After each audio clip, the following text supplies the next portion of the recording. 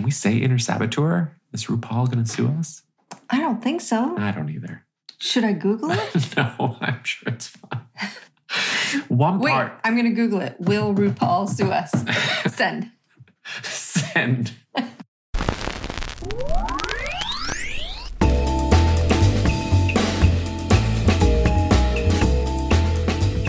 Hiya, I'm Jerry Kramer, a trans woman. My pronouns are she, her. And I'm Sarah Kramer. I'm a cis woman, and my pronouns are also she, her. Welcome to Meet the Kramers. It's been a couple of weeks. We are now into our new podcast schedule of every 2 weeks. And the last 2 weeks has kind of felt like a vacay. It's been kind of nice. It's been really nice. Because doing a podcast once a week and having a business was a little much. I was spending way too much time on the computer editing the long pauses that you sometimes take. I don't think it's fair if you edit those out. I mean, if I didn't, the podcast would be 2 hours long. Something really great happened. We watched Apple TV the other night.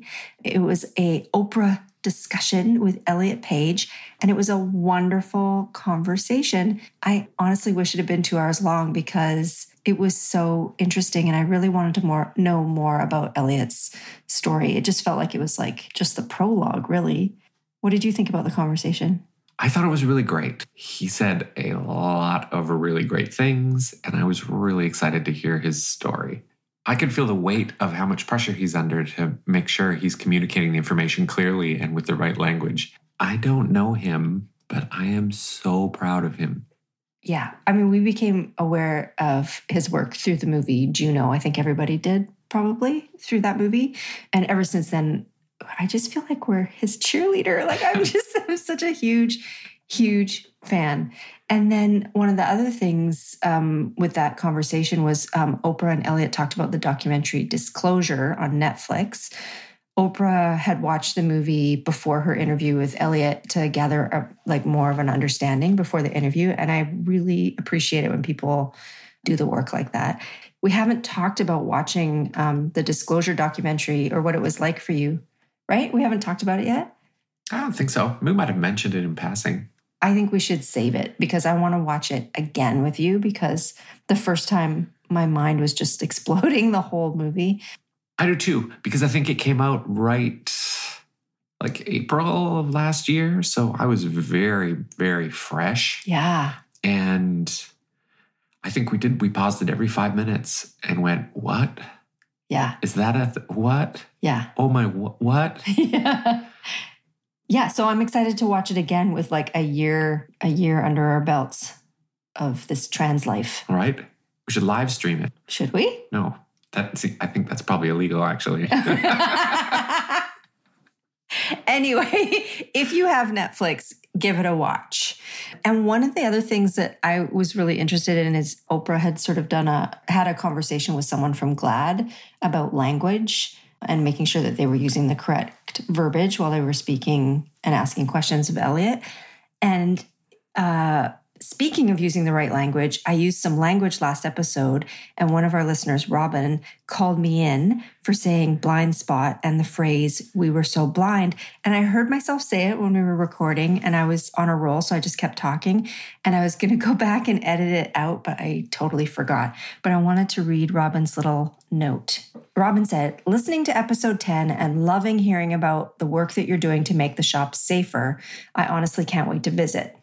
In that spirit, I noticed that there was some ableist language used during the episode. Blind spot, we were blind, is what pops to mind. Ableist language is so tough because it seems like everyone uses it, and it's hard to know what's problematic. And of course, ableism seems so extra hidden compared to some other systems of oppression.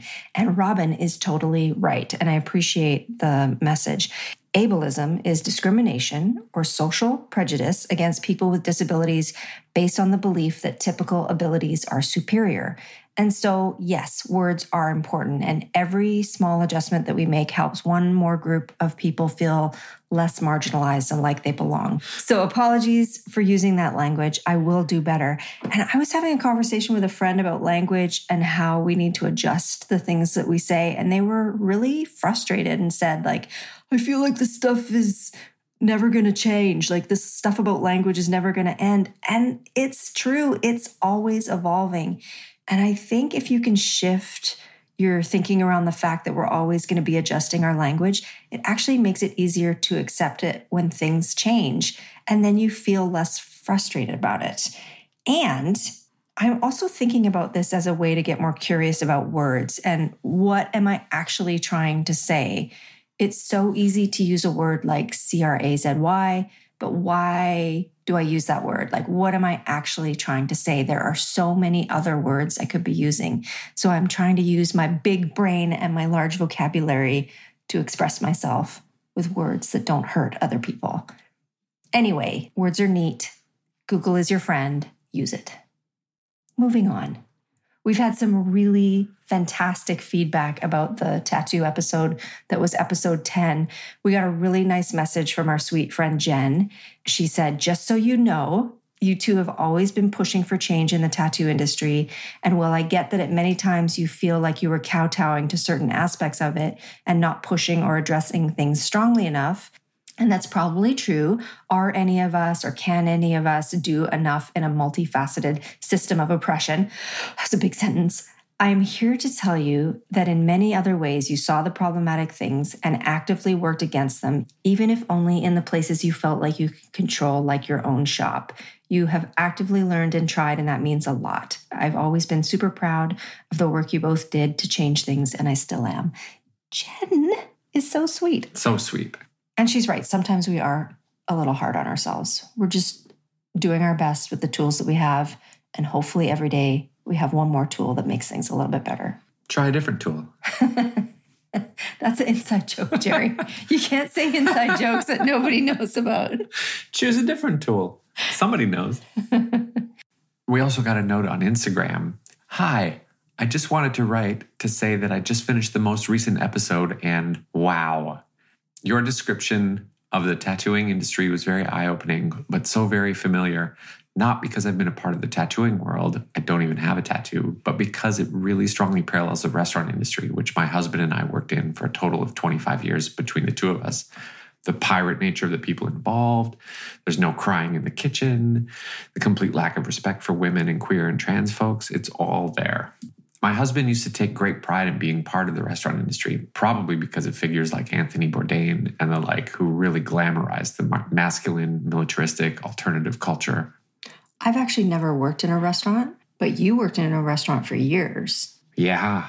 What was it like? Same. Yeah. I've been talking with a bunch of customers over the last couple of weeks about it. They're all sort of saying, hey, that's like my job that I do. Like, I kind of hate to say it, but the thing that really all of these places have in common, it's just hetero, cis, male-dominated spaces. Yeah, let's change that. And then we also got another letter, and they said, I love your podcast so much. I've listened to every episode so far, and you've brought up so many helpful tools and things I need to hear. Box breathing, talking about therapy in such a healthy way. And you are both such excellent storytellers. It's easy to picture what you share each episode as I'm listening and doing mindless tasks. And your voices are just butter. The butter. The vegan butter. They sound like vegan butter. Another message that we got on our Instagram, at Meet the Kramers, if you're not following, part of the letter says, I especially loved hearing the tattoo shop talk in the most recent episode. I've always felt tattooing is so intimate and vulnerable, but have so rarely felt like my tattoo artist have acknowledged or spoken that into the room. It's so awesome to hear you talk about it and all the things you've done to create a safer space. And then they went on to say, I really appreciate hearing about Jamie, as I also discovered my own turf lady who I sometimes call Janet. She lives in my head and tells me that no one will love me if I'm trans. Wow, this Jamie thing is amazing because I am getting so many messages from people who have their own sort of internalized bully who is just constantly telling them terrible things. And I love that we are talking about it. Do you want to say anything about Jamie? No, I hate Jamie. Okay. So speaking about Jamie, how do you feel about the last episode when we talked a little bit about the tattoo industry that we work in? Jamie doesn't come to work. No, but Jamie is the one who's telling you blib, blah, bloop. And you're like, oh, what? Oh my God. What? I thought Jamie was the transphobe in my head. But Jamie's everybody negative in my head. Yes. Did you not know that? Are you just figuring that out now? I guess so. Whoa. I must owe you $135 an hour. I didn't even take an hour. Anyway. Yeah, Jamie is the negative voice in your head that tells you that you're ugly, that tells you that you're stupid, that tells you that no one loves you, that tells you that, like, you're weird. When we talked about that episode last week, I was so anxious. And I think what it made me realize is that I've never said any of that stuff out loud to the world in this way, and how much of a hold that toxicity still has on me. Because I think I had a harder time convincing myself that we should release this episode than I did about the episode where I talked about my chastity cage. And that shit is mortifying to me. I feel like we're going to get kicked out of the club, but I'm okay with it. I don't think we were ever in it. That's true. Well, let's get on with the show. So before we continue, we just want to start with a trigger warning. We are going to discuss a little bit of cancer, a little bit of medical procedures, as well as maybe some poop talk. So please take care of yourself if you do decide to listen. Coming out was the best thing I've ever done with my life. Jamie was wrong. He was dead fucking wrong. I am honestly the happiest, queerest trans baby that ever lived. And then the next 2 weeks after you came out were like incredible. I'll never forget how like light and airy everything felt. And it was just, everything was just coming up Jerry. It was amazing. And then the pandemic hit and the whole world went into lockdown. So when we closed for COVID, we thought we were going to be closed for like 2 weeks and then it would be over and we could get back to work. And that's not what happened. I think the whole world thought that. And looking back, it seems really naive. Yeah. But we didn't even really say goodbye to our coworkers. We were just like, well, see you guys in a couple weeks. And we went home and then just sat on the sofa doom scrolling. And very early on, I had to stop looking at the news because I wasn't sleeping and I was having a hard time like not disassociating out of my body. I actually don't really remember a lot of it. I think we just watched a lot of TV. There was a lot of laying around.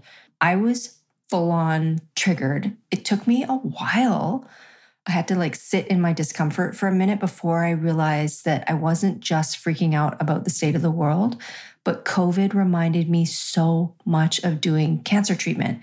During my chemo, I had to be super careful not to get sick because my white blood cell count was so low. So I had to stay in the house like for almost a year.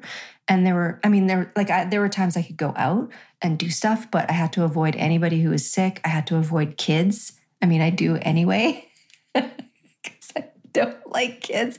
But there was a lot of hand washing, wearing a mask in public. I think the not knowing of what was going to happen was part of COVID that triggered me because that's what having cancer was like. You had no idea what was going to happen. All the things that you were for sure about were no longer for sure. And it was really very, very familiar to my cancer journey. But luckily, once I realized that, a little bit of the disassociation went away. So I started to do things to ground myself because I realized we were sort of in this for the long haul. And I went back to my daily yoga practice and I became super consistent about it. And then the other thing that was really hard, I mean, besides all of it, was that you had just come out. And here we were like, you were like 2 weeks out of the closet to the world. Was it 2 weeks? 2 weeks to the day. Oh my God. And we didn't get to do the things you do when you come out. Like we can't go out for dinner at our local gay restaurant and have a gay old time. We can't go to Pride. We can't have a coming out party. We can't. There was this big buildup and pressure before you came out. There's supposed to be this big hurrah. And there kind of was on social media, but then we just had to go back into the closet. Only this time it was the COVID closet. I think lockdown as like a baby trans was pretty interesting. I had started my hormones in the middle of February, and then by the middle of March, we went into lockdown. By then, things had already started changing for me, and I really freaked out because I was really prepared for this thing to take some time. I'm ready for it to take years, and I know that it's going to take years. You mean the hormones? The hormones, the puberty. I know it's going to take years, but I was ready for it to take years. And here I was 1 month in, and I'm already starting to see changes. And here's Jamie just waking me up in the morning. So you're just going to have boobs now? You know, you can't go back. Okay, wait. So let's go back a little bit. So when did you see your endocrinologist about going on hormones? End of January. I went by myself because I think you were visiting with your family in Vancouver. You had flown your brother and his kids into town to celebrate your dad and stepmom's birthday. Yeah, that was the last time my family and I were together in the same room because I think COVID kind of kicked in like a month and a little bit later. So your first appointment with your doctor was just a meet and greet, right? What was it like? Oh, God, it was so nice. She was really kind. And I remember she asked me if my wife treated me well. What did you say? I took it really seriously. I said, yes, she treats me very well.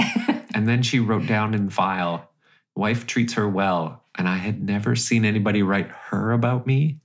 I don't know. I felt really seen. I was just fucking beaming. Oh, what did you guys talk about? She asked me what my goals were, transition-wise, and some health stuff. Do you smoke, do drugs, drink, family history, like usual doctor stuff. What were your goals? I don't think I knew. I didn't really think that transition was going to be great for me. I thought that I was going to take these pills and turn into a freak. I did not think it was possible that they were going to change me like they do for younger trans people.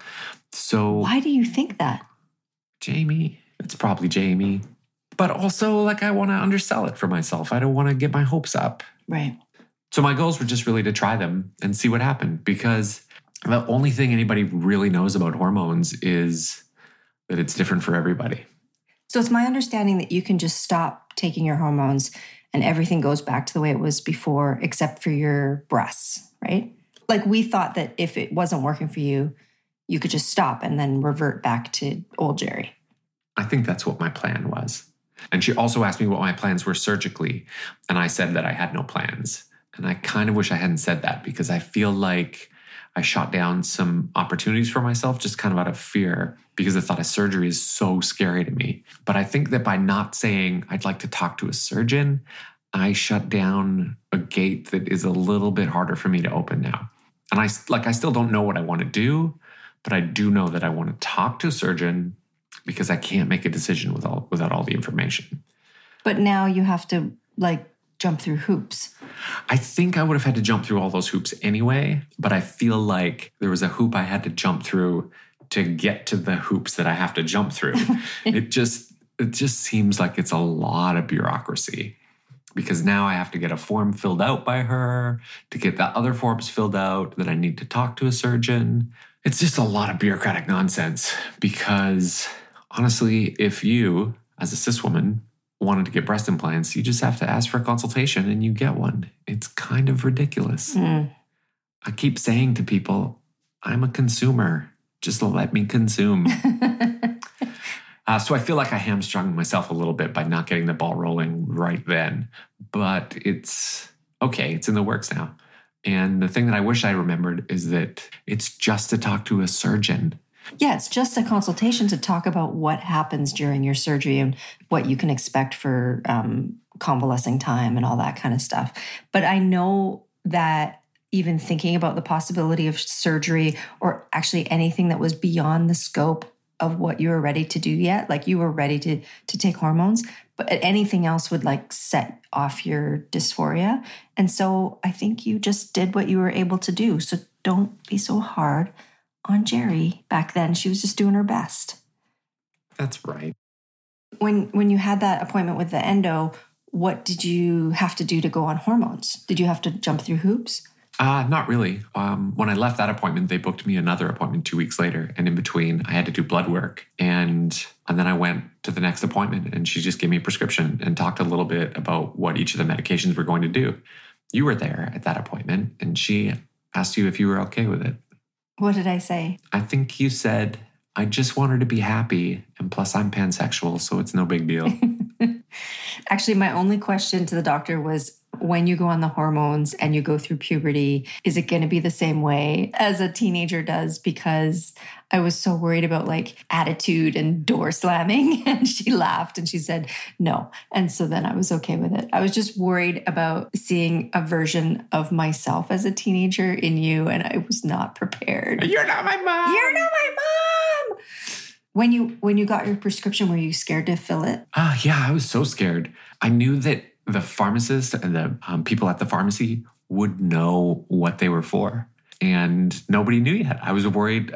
I was worried I'd be outed. And I even felt like I got a sideways glance from the pharmacist. She handed me my pills. Thinking back, I'm positive it's Jamie and I'm making it up. But gosh, I remember that feeling. It was awful. I got my pills, I think like the 12th or something in February. And I decided I'm just going to wait until the 14th, take my pills, because that is a super special day to start my transition. And now we get to say happy transversary. No, happy Valentine's Day. Happy Valentine's. What is it? Happy Valentine's Day. Happy Valentine's Day. And that day was really special. The first day that I took my first of the little blue pills, because our friend who I'd already come out to was at the house that morning. And it was really nice to share that moment with my chosen family. What was it like when you took those pills? It was like taking a pill. I know. But did you feel the weight of it, or was it exciting? Like what? I don't think so, because the weight of being closeted was really like holding me down. Like tamping your emotions? Yeah, it was heavy. Being perceived straight and cis was so heavy for me. And I think at that time, that's all I could feel. Because I don't feel like I was truly born until the day I came out to the world. My public coming out is what really made the difference. The pills were just a small step. Well, I was excited for you because it was one step closer to your goal. And I was just so excited to see everything unfold. I was also excited. But that video that you took of me taking my pills that day, it is hard for me to watch because I can only see fear. I was definitely excited that the day had finally arrived. I was on my way, but oof, she's scared. Usually on Valentine's Day, we have a flash event at the shop, and that's a day when all the artists make these sheets of smaller sized fun designs. And we usually have a lineup of customers down the block, and they pick a design off the sheet, and then the artists spend the entire day just doing the designs, just the ones from the flash pages. And it's always been a really fun day. But that day you were still in the closet. Yeah. But I knew that I was going to start taking my pills that day. I had planned the whole thing. And I had made 2 pages of secretly trans-themed flash. It was a secret because I wasn't out yet. But looking back at that flash page now, like, oh, mama. It's not a secret. You are not fooling anybody. The whole page is butterflies and butterflies transforming into women. But normally I'm quite busy on our flash days tattooing all the designs of my own designs. But this time, nobody wanted any of them. And it was honestly the first time this has ever happened to me. I was so bummed out. I was just like, this is a message from the universe. What a bummer day. Sitting in the back of the room feeling like nobody wanted me. Yeah, I was really worried about you. I kept gently encouraging customers to look at your page because I wanted someone or just one person to get one of your designs because you just look so defeated and my heart broke. I mean, I've done a bunch of those designs since. I know. But that day was hard. Yeah. And the bummer feelings did definitely stick with me because, not being out, I'm still kind of in my man suit.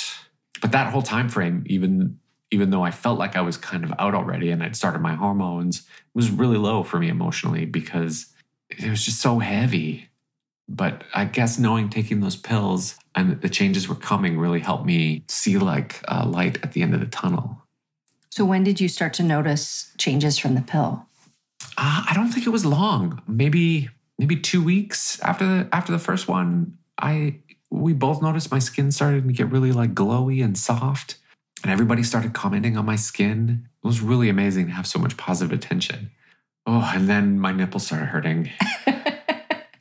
They hurt so much. I remember that phase very well when I went through puberty. It's super uncomfortable. And I know, like for myself at 13 or 14 or whatever I was mortified because they're super sensitive. And also I felt like everybody could see them, like they were glowing or something. But you must have been so excited. I had two feelings about it. One was elation about the fact that I was starting to bud. And the second was wishing it would take a little longer because I had really convinced myself I wouldn't see any changes for a few years. I did not think it would happen this fast. I guess my body just likes estrogen. She thirsty. Just like nutshell it for me. Like, how does it work? There are a million different paths with medication. And I think that the cocktail I started off is pretty standard. I started with a super low dose of an anti-androgen to suppress the testosterone in my system, and then a low dose of estrogen and progesterone. The estrogen is going to replace my testosterone as the main hormone of business. And the progesterone, according to my doctor, helps me with breast growth. I think they start you out slow. If you flood your body with too much of one kind of hormone, your body naturally closes down receptors. And so the cells aren't going to pick up quite as much. So it's a case of less is more. But God, I really have a lot of imposter feelings talking about this stuff because I've done a lot of internet research and there is so much conflicting information. And it seems like every single person who talks about their medical transition talks like they're doing it the way and that every other way is wrong. But what I understand is it's kind of tailored for me. She put me on a basic regimen and then she waited and saw how my body was responding to it. And then based on my health history and my blood work, she kind of knows where to go with it. Like my cancer cocktail, when I did chemo, they check your blood and then they adjust your meds according to what you need. Yeah. And I want to say that what's working for me, might not work for everyone. So definitely talk to your doctor about it because they for sure know way more than I do. Remember when you started to get cravings like a pregnant woman? I do. One of the side effects of the anti-androgen, it's called spironolactone. I don't even know if that's how you pronounce it, but that's how it's spelled. One of the side effects of it is that it dehydrates you. I became thirstier than I've ever been. And for some reason, pickles and anything salty. And I think it must probably be the same for pregnant women. It's just your body is responding to something missing. And the dehydration that I'm experiencing from my medication is creating salt cravings. And I think pickles are perfect for it because they're salty and they're also really wet. Plus, I love pickles, but only garlic and dill. Thank you. No sweet pickles. Get the fuck out of here. Thank you. And then also your medication kind of messed up your poops. Fuck, did it ever. It's the medication or it's the dehydration or it's a combination of both. And it has messed up my shit.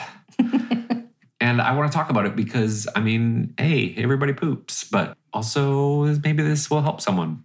I've always been super regular. That's the best part about being vegan, besides the whole saving animals from being murdered thing. And my vegan poops have been textbook amazing. They have been for a long time. We had a sticker that said, I'm vegan and I poop 3 times a day.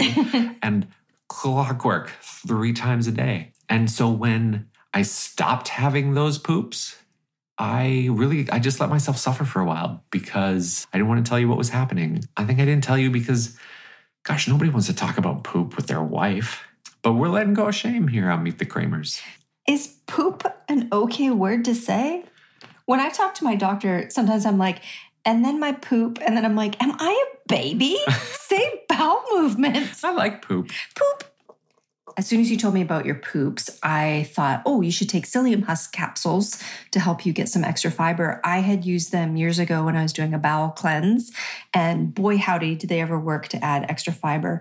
And I also find that psyllium is easier to digest, for myself anyway, than say flax seeds or other fibers. And it turns kind of gelatinous-y when you add water to it. I used to use psyllium and water as an egg replacer when I first went vegan. So imagine that in your bowels. Do it. Imagine it, a gelatinous-y, fibrously jelly in your bowels, just dragging everything out of there. Anyway, it worked. It definitely worked. I didn't think that it was working. And then I spent a week where I had forgotten to add them to my pill regimen and everything like just fucking stopped again. And Psyllium husks for the win. yeah, so we're back on it and things are moving.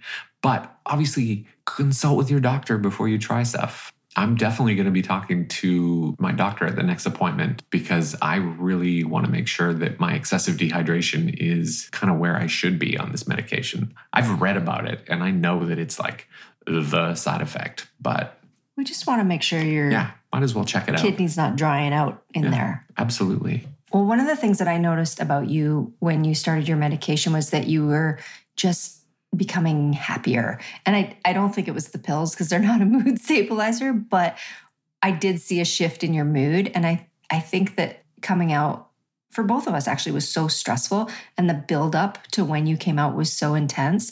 But once you were out, you just like lightened up or you were looser or just happier. And it was just really nice. Every little thing that I did to move myself closer to being the version of trans that I've sort of seen for myself, it made me happier. When I started taking pills, it was a step closer and it felt like I was accomplishing something. And when I came out, the same thing. It's another box to check on my trans to-do list. What about Jamie though? Oh, Jamie was and still is with me. Like, especially like right after lockdown, he would creep into my brain every morning. And my first thought when I woke up would be Jamie saying, "What are you doing?" My inner saboteur was so scared and so was I.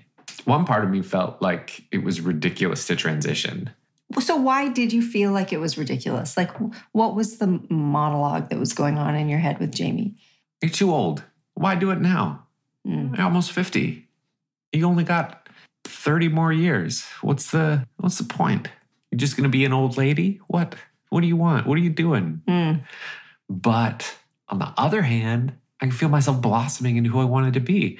That good feeling started to outweigh Jamie's words. Yeah, I think we talked about you being an older trans person a lot. And I just kept saying, like, if not now, when? Like, how much longer are you going to wait? How much longer can you wait? And why wait? Like, do you want to be in your 60s? Do you want to be in your 70s? Do you want to be in your 80s when you transition? Like, let's do it now. Let's have some fun while we still can walk up and down the stairs. I know in the beginning of your transition, you had regrets about not transitioning when you were in your 20s, and you were really kind of down on yourself for being like in your mid 40s and you wouldn't get to have that great 20-year-old body or wear short mini skirts or have cute profile pictures or... I really did. I really wanted all those things. I think they're all mostly tied to my desire to, my unhealthy desire to pass as a cis woman. And I am discovering that it's a really loaded way to look at yourself. What they don't tell you, what no one mentioned to me, was that being out and visibly trans feels fucking great. Passing is not the goal that I thought it was going to be for me. It took me almost no time at all to realize that for me, what's important is just being happy and healthy and enjoying my life. I think I probably couldn't have come to that conclusion in my 20s. I think it happened so quickly because of my age. You know, age gives us a little wisdom. It's really nice when it works. And plus, I really wasn't seeing a lot of trans women my age on social media. And so when I'm looking for ideas for outfits or haircuts or inspiration, I'm looking at a lot of younger trans folks. And I think that can be hard, probably a little bit detrimental to my mental health. Well, I know for me, like if I look at a fashion magazine, they always make me feel bad because I'm not like a 5'11" gazelle with like super long legs and a flat stomach. But what's that? We always say that thing like compare and despair, right? Comparison is the thief of joy. And there's a very thin line between looking at images and becoming inspired. And then the other side of the line is feeling less than or not good enough. And so you have to be really conscious of that and stop when you start feeling less than. I mean, this is probably a terrible question, but do you ever think about what it would have been like if you had transitioned in your 20s? I do, but it always feels like a nightmare. I feel like we would have broken up, really just based on your reaction. Well, I hope not. I'm really rooting for those kids. I think they really love each other. Yeah, they do. I probably wouldn't have been able to get into tattooing as easily. It would have been really hard for me to get into that boys' club in the mid-90s as a trans woman. I also really doubt I would have been hired at that corporate restaurant and fast-tracked to management. There is a lot of privilege moving through the world, having everyone think you're a white cisgender straight man. Yeah. I mean, this is the way I feel about it. Like, as heartbreaking as it was that you weren't able to come out until you were in your late 40s, I like to look for the light.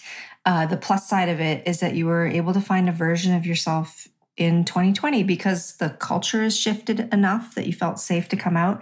And we were in the position in our business to change everything to suit us and still make a living. And I feel really, really, really lucky about that. Same. And the other thing I've noticed is how truly happy I am. Obviously I have dark days or days when Jamie is loud, but for the most part, I feel so much joy and I'm having so much fun. And then there's also the crying. There are so many sweet tears. It's so cute. There's a puppy video, tears.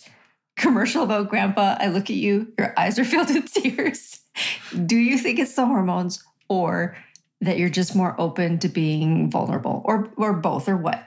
It's definitely both. I think in our whole 25-year relationship, I've maybe cried in front of you twice. And when I finally came out to you, allowing that vulnerability really opened up some tears. And as soon as I came out to you, as soon as we were on board, we would be watching TV and I'd start bawling at the sad stuff. You'd also be bawling at the happy stuff. The medication just makes it really hard not to cry. But I don't have any shame about my tears or about having emotional feelings. And I think that's just all that toxic masculinity crap that I was fed while I was raised. And it's liberating to shed it. And your hair. Your hair is so luscious and so shiny. I'm so jealous. The truth is that the hardest part about your transition for me is how jealous I am of your hormones. I thought I would feel weird or jealous about you growing breasts because I don't have breasts because of my mastectomy, but I don't have any envy over your chest. I'm actually so into your boobs that I kind of feel like a creep about it. But I want to say that the part that I'm working on is my jealousy over your hormones because I'm in menopause. And so I feel like I'm a dehydrated old husk over here. I can't take hormones because my cancer was estrogen positive. And that means it uses estrogen to make cancer. So I have to avoid all hormones. So I'm jealous of your shiny hair and your soft skin. And I feel like you're aging backwards. And I'm here on Menopause Street turning into an old lady. We're both in different phases of our life. And my phase has a lot of negative stigma attached to it. My inner saboteur will not shut up about it. I hate your version of Jamie because they only let you see this wood cutout of Danny DeVito. And that is not who you are. I do not look like Danny DeVito. Do I? No. Well, now I think I do. Well, you don't. Thanks. Your Jamie is really mean. This version that you describe only exists for you. Nobody sees this aging old husk. Well, thank you. Menopause is uncomfortable and everything is actually declining because my estrogen levels are declining and I am continually chasing moisture. My vagina is dry, my hair is dry, my skin is dry, things are starting to crumble and I can't take hormones to help alleviate some of the changes. So it's hard to watch you get this magic youth elixir. And I've never been a jealous person. It's not really part of my makeup. So when jealousy popped up for me, I was just like, ugh, what is this feeling? But I think what I've come to terms with is that each phase of life is challenging. And yes, I agree that I'm hard on myself. You would never let me talk to myself that way. I know. My Jamie is such a jerk. And it also didn't help that we were in lockdown for COVID and all we had was lots of time to think. So watching you blossom and feeling like I'm starting to crumble, it's just kind of hard. Yeah. And as soon as we started our lockdown, that's when I really started blossoming. So you're just forced to sit there and watch every minuscule detail. And I just want to say, I just need to say, I'm incredibly happy for you. I don't want you to think that watching you transition is a big trauma for me. I just started to notice some things about myself that I hadn't noticed before. Like all of this lockdown at home, we're noticing that neither one of us is a neurotypical person.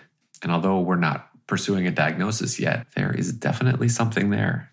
Yeah, spending all this time at home has really opened our eyes to some things.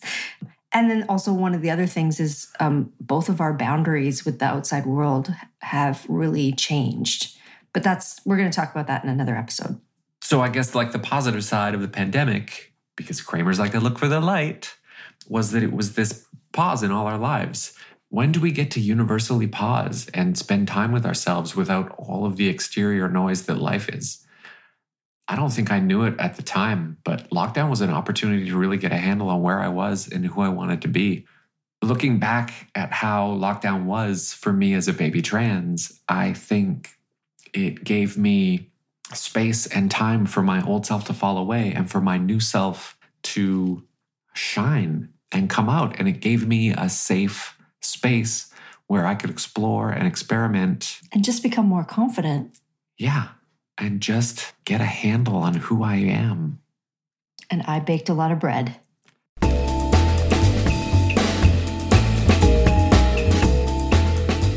So normally we end on a cliffhanger, but the cliffhanger this episode is that there is no cliffhanger. Or is there? Bum, bum, bum. We are pretty much up to present day with our story. So we thought next episode could be a Letters to the Kramers episode. And that's where you come in. If you have questions about anything we've talked about in the last 11 episodes that you want to know more about, send us an email at info@meetkramers.net or send us a DM on Instagram and ask us anything. No question is off limits unless it's off limits, and then we just won't answer you. How about them apples?